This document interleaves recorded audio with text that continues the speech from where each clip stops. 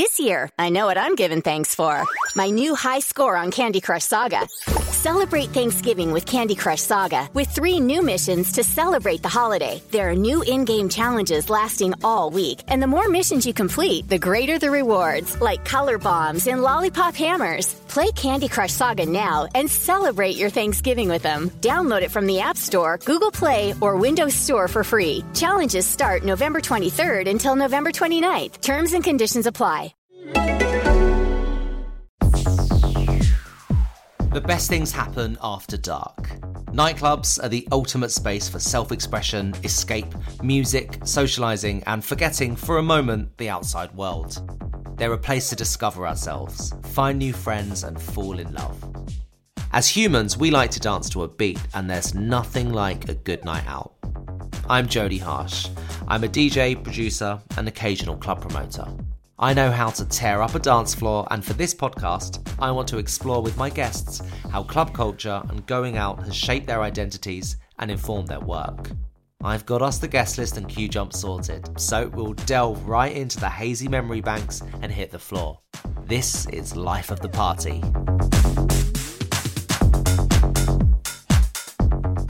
When this person speaks, people listen. She's an activist, a model, and a change maker. We spent much of our 20s together in London's clubland, playing music and hosting parties. These days, you're more likely to find her fighting for equality, on the cover of every magazine and sitting on the diversity and inclusion board of L'Oreal, a progressive move that proves speaking up really can create change for others. She's a juggernaut of social activism. She stands in the face of injustice, and she's made use of this year writing her debut book and raising a new family of cats and dogs. I'm very happy to have you on, Munroe Bergdorf. This is your Life of the Party. Thank you. That's the nicest thing you've ever said about me.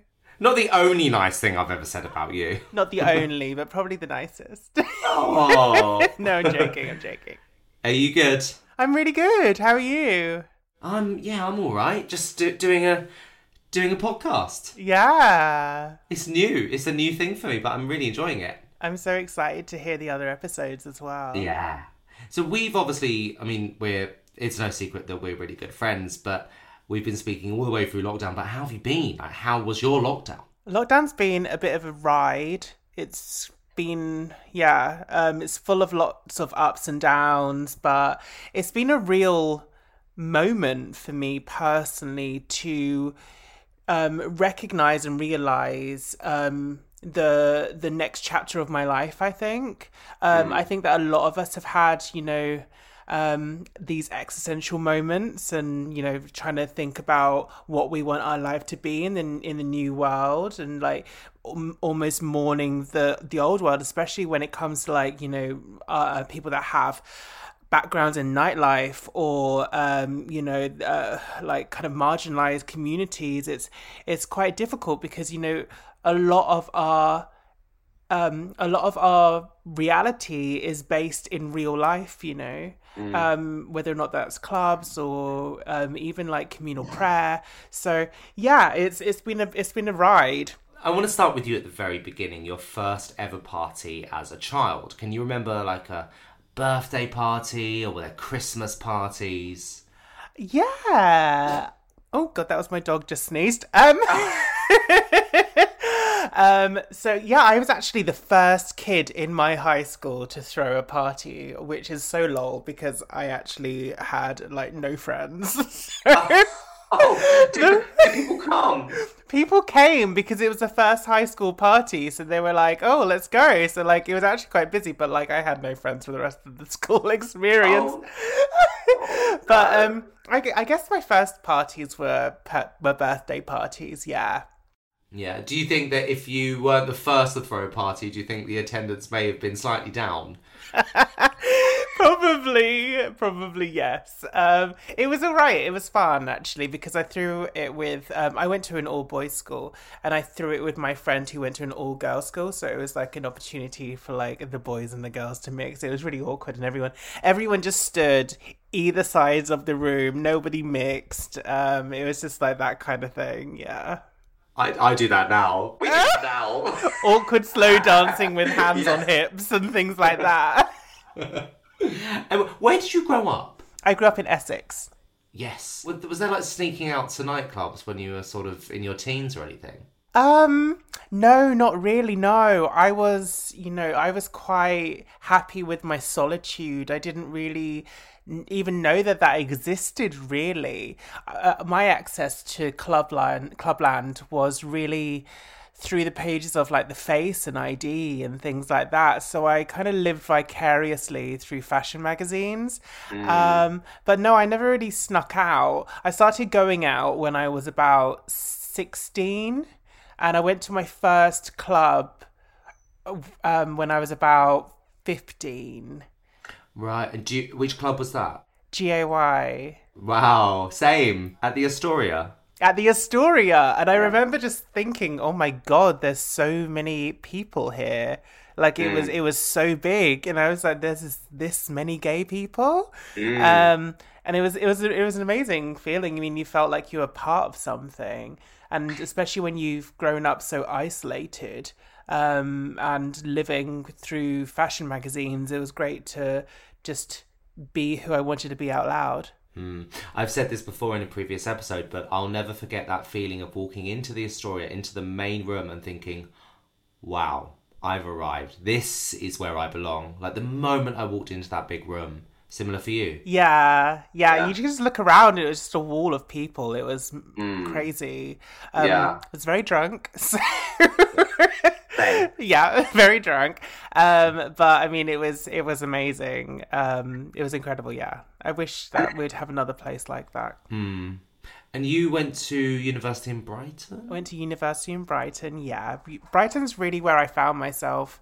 And I started dressing how I identified and started, just really, living out loud, not necessarily feeling like I had to conform, just being more myself. And you'd go to gay clubs, I guess, in Brighton. Was there much of there's quite a big scene down there, isn't there? It's different though. London was a little bit more, image based. People just went out to have fun in Brighton. And, I kind of spent more time in like the drag bars and drag clubs and did a bit of drag hosting. At that point, I hadn't transitioned. So, it was fun. It was just a little bit more cabaret based. Yeah. And then when you moved to London, you started working in fashion PR, was it? Or beauty PR? I started working in fashion PR. Right. And that was really hard. I think that was around the same time that I met you, actually. Yeah, where did we meet? I don't remember. It must have been at Circus. Yeah, which was a club night, which I did at Soho Review Bar at that time. Where did we meet there? Yes, it was Soho Review Bar. I think you did a party for Karl Lagerfeld, I think. Did I? I think so. Oh, I don't remember that. Karl Lagerfeld did a short film or something, and I think you were promoting it. That's maybe. Jodie's got the worst memory known to man, by the way. I honestly couldn't tell you what I had for lunch today. I have no recollection of the amount of times that Jodie starts like a story thinking it's something brand new, and she's told me about 5 times. I told you yesterday. And I've spent the whole day thinking, I can't wait to tell Munroe. It always starts with, I've got this great idea. And I was like, I know! So we have no idea where we met, but it was possibly something to do with Karl Lagerfeld. So the first time that I think we actually met in person was when I was working in fashion PR, and it was a Matthew Williamson show. And I think I showed you to your seat. Oh, did you? Yeah. Did I say thank you? You were nice. Yeah. Phew. I think that was the first time that we actually like chatted, like, just like PR kind of talk, nothing that deep. Like, how's your fashion week? Pretty much that.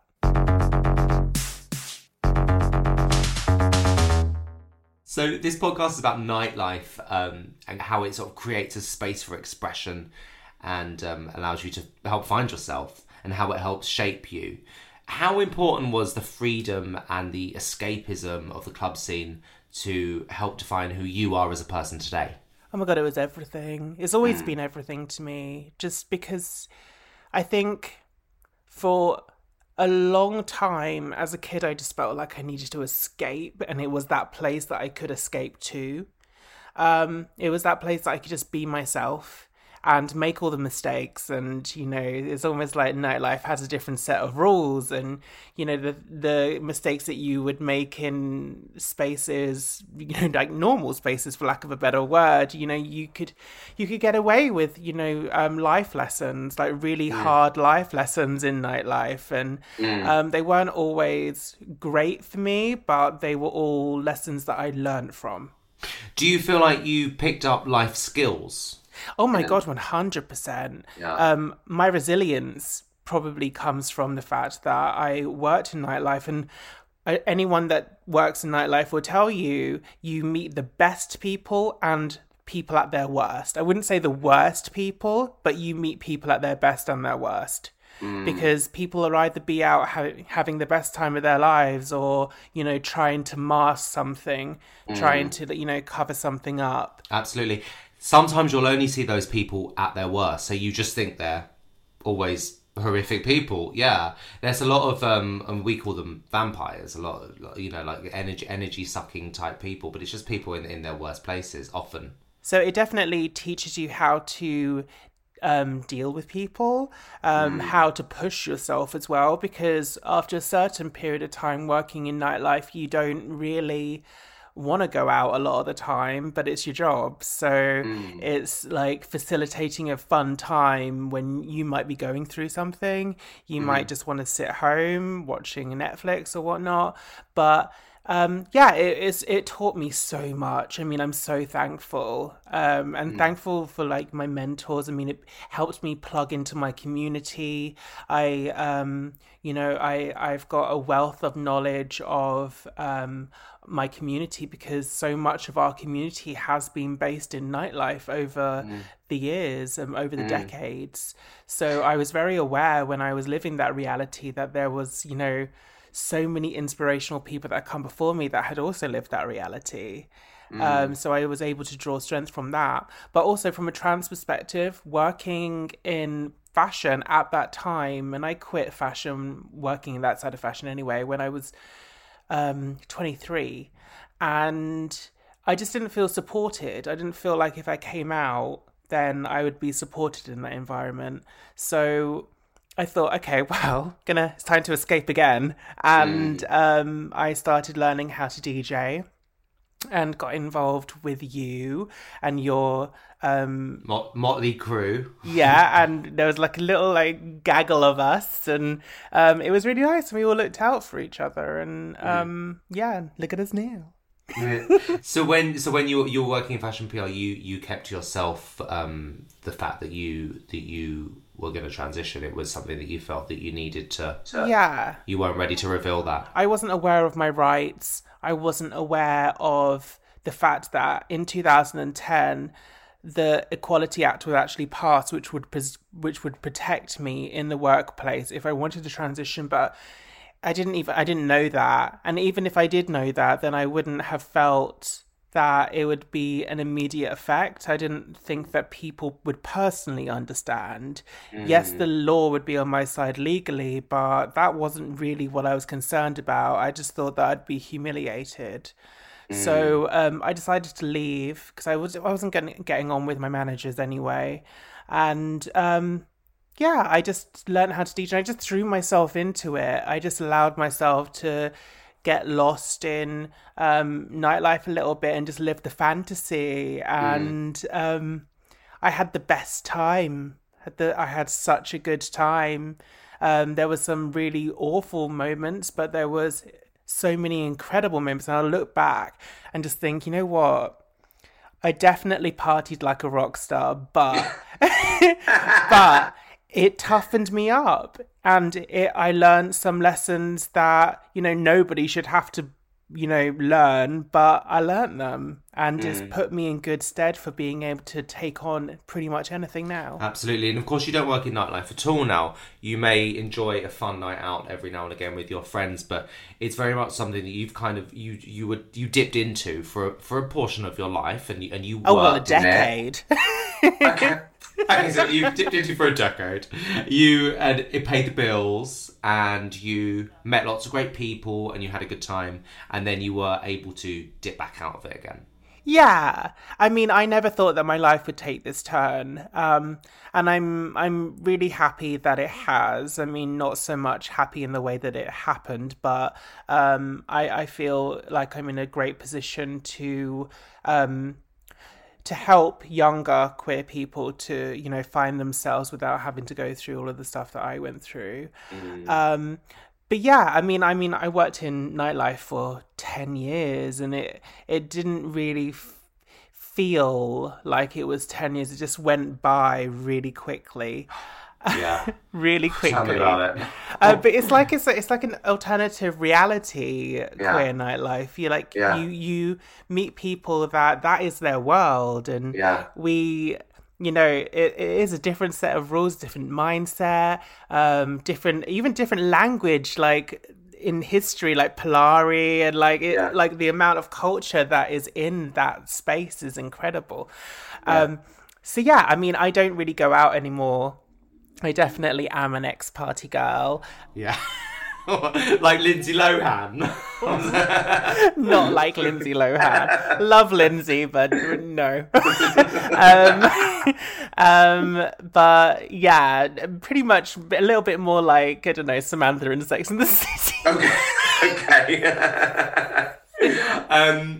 How important are LGBTQ plus clubs as safe spaces, even more specifically for Black people, trans people? I'm talking in the context of nightclubs now. Yeah, incredibly important, because you need that place where you feel like you can just go and let loose. And I don't think that I could ever think of anywhere that I could let loose apart from a club, where I could, be who I am and be who I was. And as soon as I walked through those club doors, like, that was me. It doesn't matter what happened out on the pavement, what happened on the way to the club, what had happened in my day. When I was in that club, that was me. And she was there. She had arrived. And it was really difficult, Those first days of my transition was so hard. I would get, abused daily in public. And just, it was kind of inescapable. So to have a place where you felt like you could leave everything at the door was incredible. And you would meet the most fabulous people. You would never know who was going to be out, and then your night would take a turn, and then you'd end up having an adventure. And I don't know, I lived the club kid life. That was my reality, and I'm so glad that I did.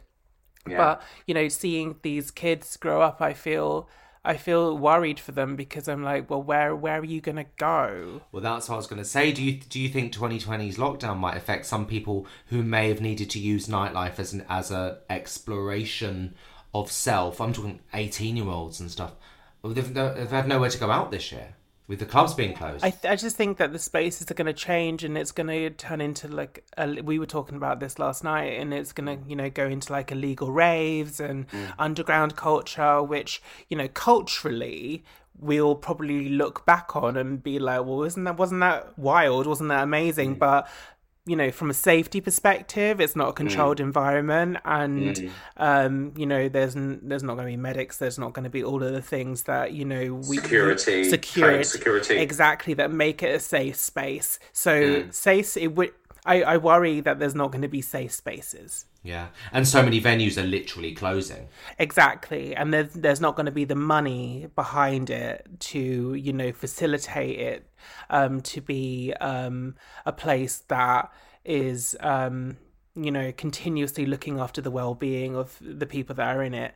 I also worry about people that work in nightlife, you know, the amount of people that are now unemployed because the clubs aren't open.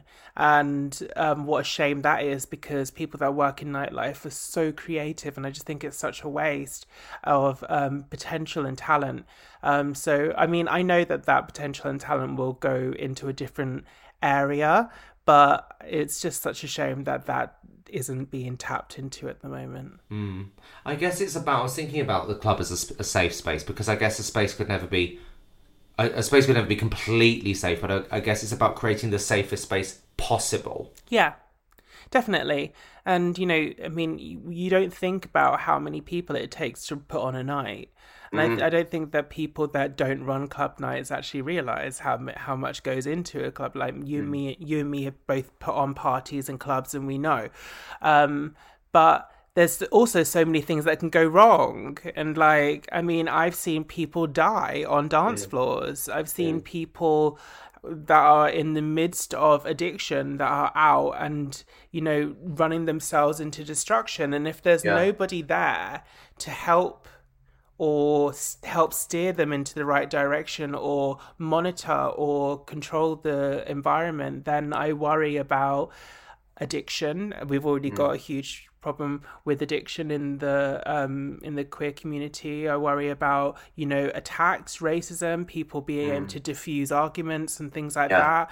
So yeah, it does make me worry about what these spaces will look like. It does feel a little bit apocalyptic, but I don't know, hopefully it won't be. Yeah, hopefully we'll all move forward with a common goal of understanding that this is our space and it should be sacred. Totally. And we've all had some kind of bad experience in a nightclub, even you know, with it meant to be a safe space. I mean, I've had run-ins with bouncers in the past, sort of, you know, or like weird altercations with people, you know, way back when. But I guess a club can never be completely safe, but it's about creating the safest space possible. Definitely.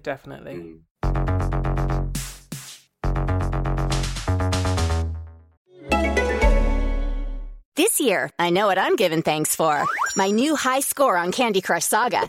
Celebrate Thanksgiving with Candy Crush Saga with 3 new missions to celebrate the holiday. There are new in-game challenges lasting all week, and the more missions you complete, the greater the rewards, like color bombs and lollipop hammers. Play Candy Crush Saga now and celebrate your Thanksgiving with them. Download it from the App Store, Google Play, or Windows Store for free. Challenges start November 23rd until November 29th. Terms and conditions apply. I want to talk to you about Pussy Palace. Oh, yeah. Tell us about that. Because I've never been. Well, yeah. So Pussy Palace is a collective that I joined. I didn't start it. My friends Nadine and Sky, 2 Scottish femmes from Glasgow, started it. And it just really started as a reaction to club culture that isn't necessarily gay, but is femme-centric. And how so much of femme-centric clubbing is really built around the attention of men. 100%. Nightclubs are mostly built for sex. Yeah, well, period. So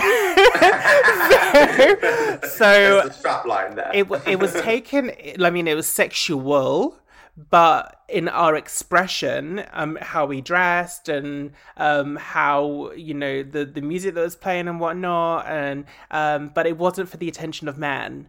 And you know, there was rules that men had to abide by in terms of, you know, because there was a lot of sex workers that went. There was a lot of people that work in nightlife, like it was a lot of trans women. There was a lot of you know, women that just wanted to just wear what they wanted to wear, and that might be minimal. So it was amazing to be part of that. And originally it was me and oh God, I think it was like 8 of us. And then it got whittled down eventually because, as we know with girl bands, everybody fights. Jerry? And yeah, it became 4 of us, me, Sky, Nadine and Kay sang, and they're still my best friends. And we learned so much. I was a DJ at the night and the other girls ran it. So... So it's a place to own your sexuality and yourself as opposed to offering it. Some clubs we go to is, it's all about attracting the opposite sex or whatever. No. The crowd is 90% femmes. And that includes non-binary people, cisgender women, straight girls, gay girls, trans women. There was everyone there, but it wasn't for the attention of men, and there was a limit on how many men could come through the door. Okay, amazing. And what were the rules? The majority of men were gay. Right. So it was like a queer ethos.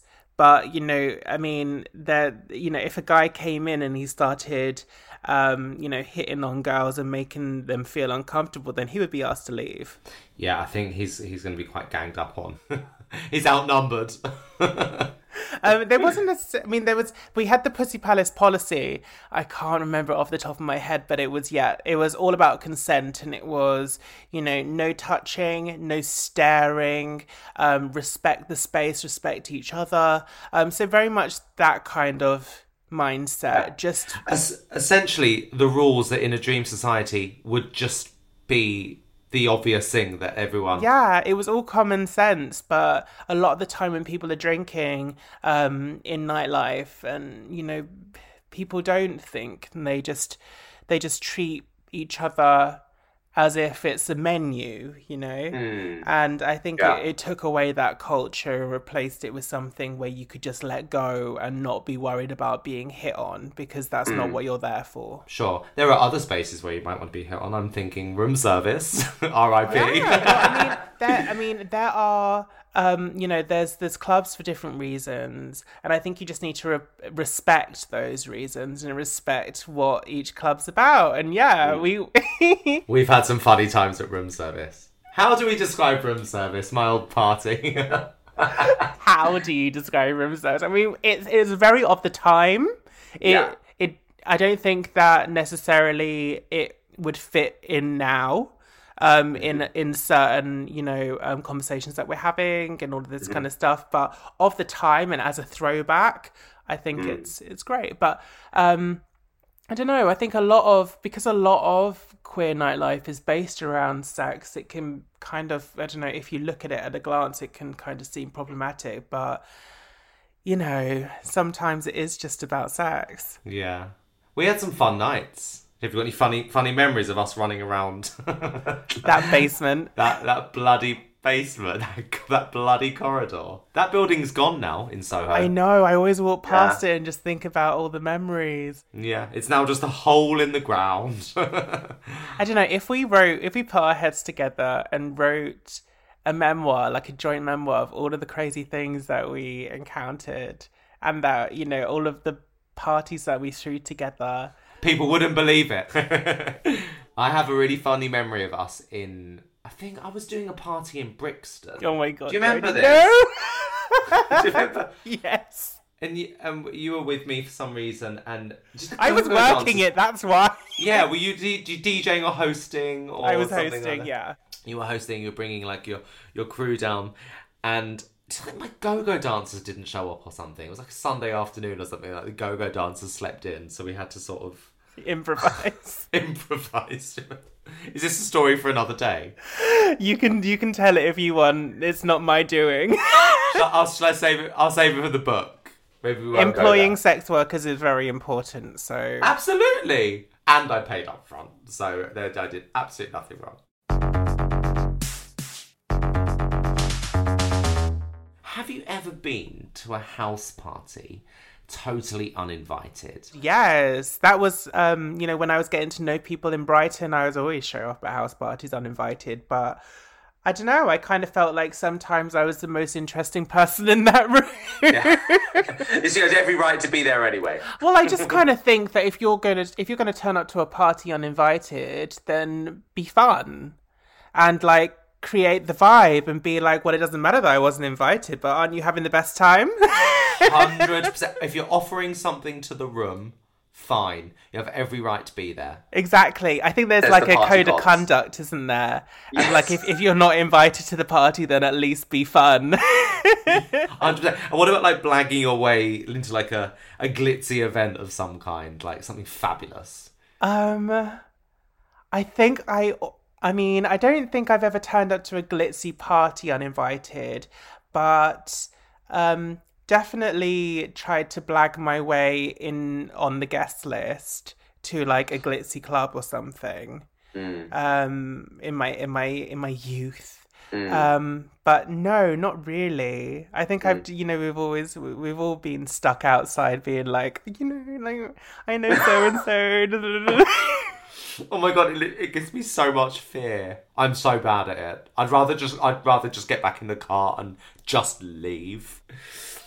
Have you ever found love on the dance floor? Yes. Wasn't the most constructive love, but all-consuming and groundbreaking and like reality shattering. It was like, yeah. I mean, I spent my life on the dance floor, so all of the people that I met for a certain amount of time were in clubs and of that mindset. So, I mean, I met most of my ex-boyfriends and, yeah, most of my ex-boyfriends on dance floors. And, yeah, I mean, it either went really, really well or really badly. And I don't regret anything, I mean, those are some of the lessons that I learned that I've grown from. And I'm really happy that I did grow from them and that it happened sooner than later. Yeah.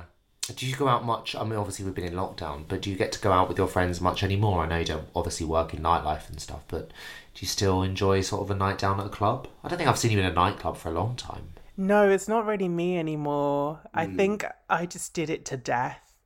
And no, it's not really. I don't really have fun anymore. I think the dynamic for me's changed. I think that a big part of me going out to clubs was the anonymity and going out and just being able to run riot and just have fun and have a certain sense of, that people kind of knew who you were, but not really. And now I kind of feel like if I go into a club, then I'm just a bit on high alert. And I just think that, if I really let go, then I'll be questioned and I'm doing really high profile stuff. And I don't know.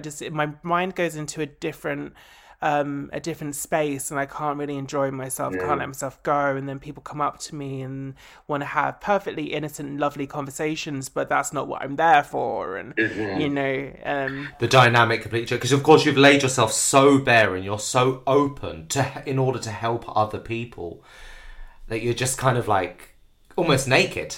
Right? Which really helps people. It feels a bit like that, like when I'm out, but no, I mean, I just change the spaces and I just like to go to and it sounds really bougie, but I like to go to members clubs or like hotel bars and kind of, just change the settings or go to restaurants or that kind of thing. And just hang with your friends, right? If I'm going out, then those are the places that I go. If I'm going, if I'm just seeing my friends, then I just go to my friend's house. Or if I, just go anywhere.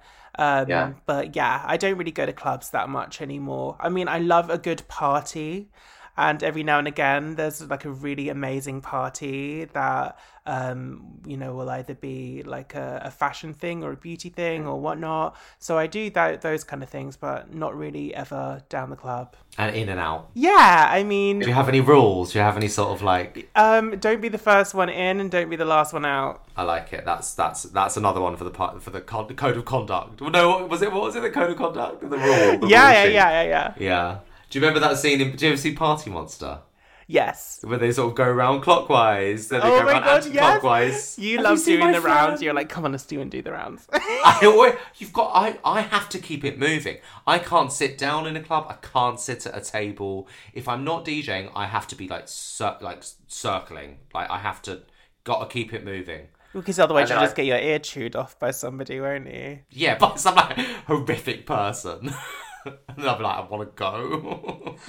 Make up an excuse. That's also something that I got really, really good at, is making up excuses not to speak to somebody. everybody. Trust me, that this is the sort of life skill that you pick up in a nightclub. Small talk, there's nothing worse. Yeah, no, there's nothing worse than small talk. But also, I don't know, I just think I've seen the most wild things.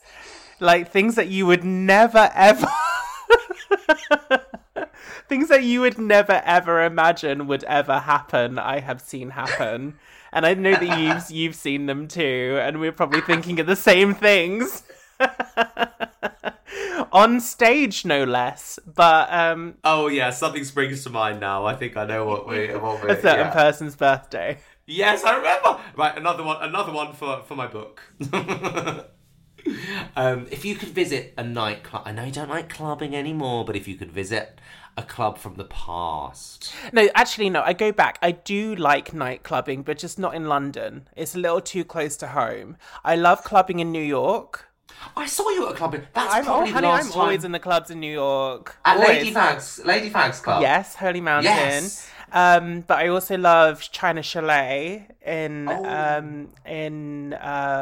York. Downtown New York. That's it. I heard that just closed. Yeah, it did. There was a campaign to buy China Chalet as well. Yeah, everything, all the good places, all the spots. I know. But yeah, no, I love nightlife in New York. I just feel like it's a little elevated. London's very different. It's a little bit more real. And people really get off their face in London. It's a real escape. Yeah. New York's a bit like see and be seen, meet someone gorge, in bed by 2 kind of vibe, I feel. Yeah, London's a little more hardcore. London's a bit more like, right, it's Tuesday, where are we going now? But if you could visit a club from the past, like a Studio 54 or, where would you go? Oh, God. Where would I go? Oh my God, I loved Pop Stars, Oh, Pop Stars at the Scala, Friday nights. Tell us about Pop Stars. Pop Stars was one of the first clubs that I went to, actually. And it was just amazing. They had like the indie room, they had the R&B room, and they had the main dance floor. And I just liked that. And you could go and we didn't have download. You couldn't really download music like you can now. You couldn't stream it. It was like a whole faff back in the day. So you could go out and you could hear songs on the dance floor that you would never hear anywhere else. And it was just a feeling that was, I'm just getting goosebumps now because it was just, it was amazing. And sweat dripping down the walls. You didn't care about what you looked like because there was no social media. You would just go and just dance yourself into a sweaty mess and then go and have a burger around the corner. In King's Cross. At King's Cross, yeah. And then you would go and sleep wherever you could find a bed. Did not mean it like that. I meant just sleep wherever you could crash. But usually on a friend's couch or something because I didn't live in London at that point. That is what I meant. Oh, you're on the Brighton commute. Get the 4 a.m. train home. The first train. Oh, that brings back me on the first train down to Canterbury after a night at GAY. Then we'd have to go and sit in Balance Cafe. Yeah. Oh, I don't miss that. I don't miss it, but I wouldn't change it for the world. It was a whole thing because the adventure and what would happen in that time and the crazy things that you would see. And Balance used to serve alcohol in teapots because they didn't have the license. It was like prohibition. I know. They were code words for I'll get a black Americano, and it would be it was rum and coke. But all of these bar owners as well, bar owners are such characters. And working with bar owners is a real skill because they're often very tricky. But I don't know, I learned a bunch from them as well because they'd often be the most bitter queens, but they kept me employed. They paid the rent. But they were often very, very difficult people to work with. How to work your way around an absolutely manipulative snake. Yeah. Story of my life.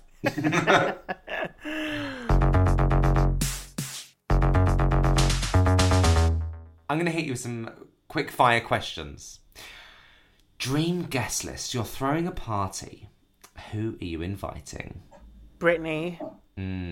Lindsay Lohan. Oh, we're in LA in like 2007 here, are we? Paris Hilton. There you go. Want the Holy Trinity. Okay. Naomi Campbell. Oh, so Britney, Lindsay, and Paris counted as one. They're one. They're one guest. They're Okay, one booth. fine. That's one booth. And then Naomi Campbell, Donatella Versace. Basically, the gang. Yeah. All the squad's out. And then Gaga. 2012 Gaga. Okay. Was that Born This Way, Gaga? Fame Monster Gaga. Okay. Grace Jones. I actually met Grace Jones once. So you just want every... Oh, hold on. We're going to circle back on that. So basically you want just every, like pop icon. Yeah. I want all the divas. Okay, perfect. Can we circle back on that Grace Jones story? Oh my God, yes. So, fun fact, I used to work in Lisa Vanderpump's old venue. Yeah. And it's no longer there anymore. It was called Shadow Lounge. Yeah. And I was DJing to an empty room. Oh. I know. Well, and lo and behold, who comes in? Philip Tracy and Grace Jones, and they're the only people in the room at the beginning of the night, and I just go. She's first in. First in. She doesn't follow that code of conduct, does she? Well, I mean, to be honest, there should have been more people in there at that time, so I think that she... But you were DJing, I was DJing. And this must have been when I was, 25? And so I was the very first DJ on, and yeah, she just came in and she was just, oh my God. Right, so you're DJing, Grace Jones walks in, what happens? She's just... being Grace Jones, she has this hat on, and it must have been Philip's hat. Philip Tracy's a hat designer that's... A milliner. Milliner, that's it. Yes. Who has designed hats for the Queen and Lady Gaga and everybody. So yeah, they're just having the best time, and I'm just DJing, and I'm just trying to work up the confidence to go over and say hi, because I've met Philip a lot, but I've never met Grace, and you don't just go up to Grace Jones like going up to Naomi and just saying hi, you don't do it. There's a level of respect, and yeah, I just went over to her on the way to the toilet to make it look casual, and I was just like, hi, and she was so cool and so lovely, and just said that I looked really nice, and yeah, she just sat me down, offered me a glass of champagne, and I think that we were doing Tiger impressions or something like that, as you do. But on a Tuesday at Shadow Lounge with Grace Jones. But yeah, it was amazing. It was great to meet her. I mean, she's an absolute icon. She'll be on dance floors until the day she dies. Who's the DJ? Who's playing the music? You can't say me. Who's playing the music? I would say probably Honey Dijon. Oh, love. The energy that she has behind the decks is unsurpassed. It's amazing. Yeah. Okay, well, I'm coming to this party. This surpasses every party that's ever happened in all time. I'm coming. Munroe, this is your life of the party.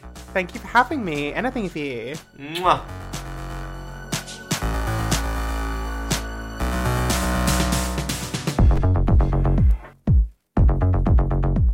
This has been Life of the Party with me, Jodie Harsh. I hope you enjoyed the episode. If you haven't subscribed just yet, please do. There's a new episode every week.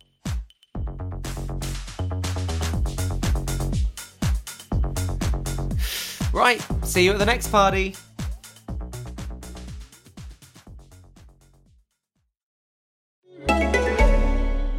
This year, I know what I'm giving thanks for. My new high score on Candy Crush Saga. Celebrate Thanksgiving with Candy Crush Saga with 3 new missions to celebrate the holiday. There are new in-game challenges lasting all week, and the more missions you complete, the greater the rewards, like color bombs and lollipop hammers. Play Candy Crush Saga now and celebrate your Thanksgiving with them. Download it from the App Store, Google Play, or Windows Store for free. Challenges start November 23rd until November 29th. Terms and conditions apply.